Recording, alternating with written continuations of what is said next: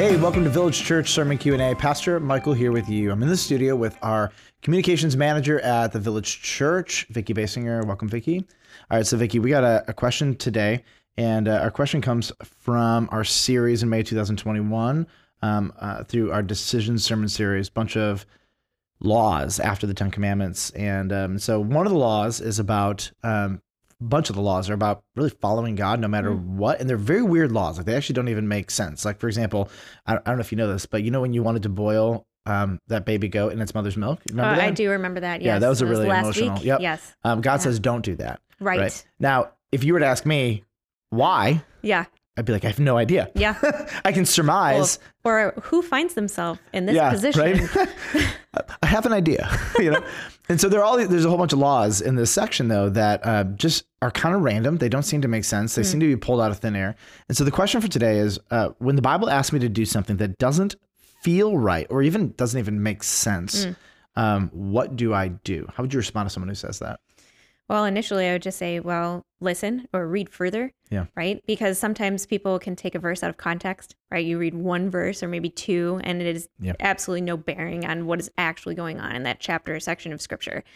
So looking further into the text, looking for supportive texts that are appropriate would be something that I would say lean into. Seek counsel from pastor or somebody in your life that has, kind of that godly gift of wisdom. But if the Bible says something that you think doesn't make sense, ask yourself, is this actually what the Bible is saying? Yes, yeah. It is very easy to interpret something poorly or wrongly on a first read. Yes, for sure. Especially for a book that's like 2,000 to 4,000 years old. Exactly. Depending on which portion you're in. Well, and if it's going into this set of laws that today make absolutely no cultural sense, because when you're talking about, back in the Exodus, I mean, thousands of years that is, they're coming out of a particular seasons of history. They're coming into a new season. God knows what's coming. He's preparing them for it. So when we're sitting here today in the Chicagoland area looking at boiling mother goats and their babies, what does this even mean? I don't even know where to get a goat, actually. I live in the suburbs of a major city. So I can help you. I feel like we're talking about not weed. surprising. Not surprising. I don't know where to get it. I can help you. Where can I get a mommy goat? I digress. Lord Jesus help us. Yes, it is. It's funny because one of the points that Pastor Craig made in the sermon from this past Sunday, it's the last Sunday in May, is that what God is bringing Israel into, which is the promised land filled with Canaanites and tribes, is exponentially more evil than where they were coming from. Egypt. Which is incredible on its own. Correct. Yeah. To the point where when God looked at Egypt, he never said to himself, I need to destroy this entire nation and kill all of the women and children, right? Yeah. And to eradicate them from the face of the planet. But it's interesting because whatever was happening in the tribes of Canaan, they were so evil and so terrible that literally they needed to be erased from the face of the earth. God, as he looked at the panorama of history, decided like humanity will be better off without them. If these people survive, so many people will die, Which seems so harsh. Right. And I think a lot of the time when we're talking about people today reading the Bible being like, well, how could God be so horrible to wipe out this entire, it's just kind of like. Well, here's how they would respond. If you go to most people and say, would you kill Hitler if you had the chance? Most people would say, yes, the badness of killing Hitler far outweighs the badness of letting him remain alive and start World War II genocide and all that other stuff, But it's so the Israelites have zero categories of what they're walking into. In fact, we don't know when they got the command to don't boil a goat in its mother's milk. We don't even know if they knew what that meant. Right. Because they are in the wilderness. They're not even there yet. They've been slaves for generations. Yeah. And what was interesting is that God is preparing them with laws so that when they see the evils that are happening, that they know, oh, wait a minute, God warned us of that. Interesting. I didn't know that was coming. So there are a lot of things that seem strange at first, but God is preparing you. I thought that was one of his just best points was it may not make sense. Yeah. But if it is right and it's understood in its context and it's interpreted correctly, don't underestimate that God is smarter than you. Exactly. Well, and anybody who's a parent would know in this situation. I have a 4-year-old at home. And the other day he was eating cereal and then decided to drink a giant, glug of water. Feels logical. And a piece of Life cereal got literally lodged in his throat and he started to choke. I had to do the Heimlich on him. And when everything was settled down, He was just like, I just didn't know that would happen. Yep. And I said, well, now you do, now right? You do. Like, I didn't know that I had to specifically say, hey, buddy, chew your cereal, swallow it before you drink some water. But like, God is going before us and doing that for this group of people, for his people, his children. Right. I mean, it's just really loving when you look at it that way. Full transparency. So, yeah. I often will be chewing and then drinking, and I cough and choke on it all the time. Does not surprise me. I know, because I'm in a hurry. You know what I mean? I'm like, you eat really fast. It's a sin. It's a little problem. It is a problem. So one of the opposite ends, is that people just don't interpret it correctly. Yeah. Right. So sometimes it is just true and it's right and it's good. But sometimes it's legit. I don't think I'm interpreting this correctly. So you mentioned it earlier, but advice would be, you said, look at other texts of scripture. What else did you say? You said, go talk to supplemental texts that are, actually theologically sound, would be important. Seek godly counsel, pray. Yep. And there are a lot of different ways that you can, go and find what that Bible, if you're really feeling like, wow, the Bible is telling me to do this, don't go all in on that one verse. Don't jump into the deep end of the pool there. Make sure that you are looking at everything. Think about it. Yeah. Study. Mm-hmm. Can I give you an example? Yeah.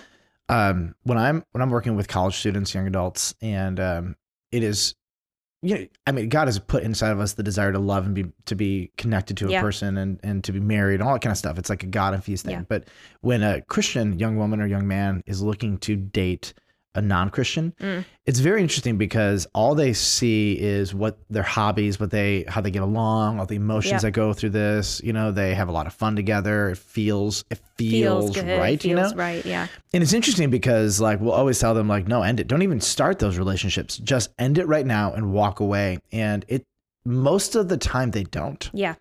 Because they didn't listen to God beforehand. Right. You know, and when they're in it, it's exponentially more difficult to get out. Absolutely. Once you're in it. Now, fast forward and let's have a conversation with every man or woman married to the non-Christian man as their spiritual life takes off. Oh, my goodness. And they're now raising kids with somebody who doesn't share their faith. Mm-hmm. It's excruciating. Don't get me wrong. They love the man or woman they're married to, right?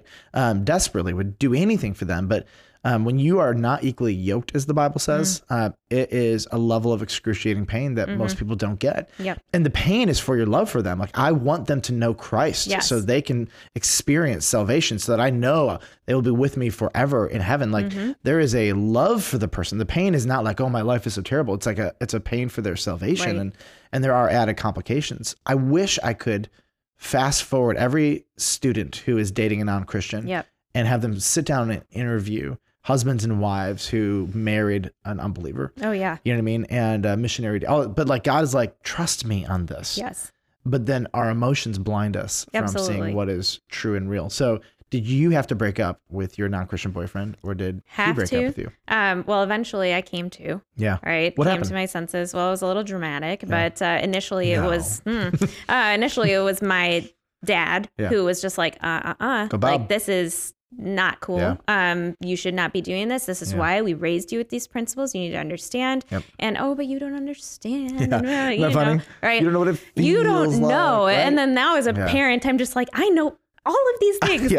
Just listen, right? Yes. But then eventually, because I was still involved in youth group, because I was still reading my Bible, because I went away from that, I saw myself start to pull back from who I was in Christ. Yeah. I knew who I was before I dated this person. Yep. All of a sudden I turned into this different person. And even if it was small behaviors. I've watched so many students start dating non-Christians, and they never ever drag the person up. They always get dragged down. It's but they can't see it. Exactly. Well, and because I'm really smart, I did it multiple times. Well, and congratulations. Yes, you're an idiot. Yeah. I didn't say that. You said that. That's my phrase. Yes. I'm the idiot. Come on. Yeah. My parents always taught, my sister and I in particular, because we were really close in age, that if you envision yourself as standing on a chair, how easy is it for you to pull somebody up to stand with you on that chair versus them pulling you down to the ground? Yep. And it's always easier. You pull down to the ground. And there's like that Pastor missionary. Pull us up. Yeah, 100%. Yeah. Well, then you could probably go on his shoulders and make a human pyramid and like all this crazy stuff. But I mean, that really stuck with me even when I think I was 15 years old. That's good. And I was just like, well, yeah, I guess that makes sense from like a physics standpoint, but like I could do it. Yep. Like I'm stronger, I'm smarter, yes. I know. Yep. All those weaklings. Yes. Forget them. They fall away. Yes. Yep. So smart me did it multiple times, but you lose your sense of identity in Christ. Yep. If you don't have a strong identity in Christ, if you don't hold on to that with as much force as you possibly can, like that's when just like little things. Yeah. A little bit further, and you're a little bit further, and you're a little bit further, and then soon enough, like I have had multiple times in my life, particularly as a young adult, where I'm like, where am I? Yeah. How did I get here? Yep. Oh my word. Yep. Like, Lord, forgive me. I'm going all the way back, you know, saying like adios. Like, I know that we were dating and whatever. And I know that this is really like awkward and, you know, kind of out of nowhere to you, but I've been feeling like, you know, the Holy Spirit prompting me for quite some time. And they're like, holy what? And then it's just like, well, and that's why. Adios. Like, see ya. That's a good word. But yeah. Well, let's summarize. So if you are reading the Bible and it tells you to do something that doesn't feel right, it's possible you're wrong. Seek other passages of scripture, get some really good counsel, spend some time, pray on it. That's really good.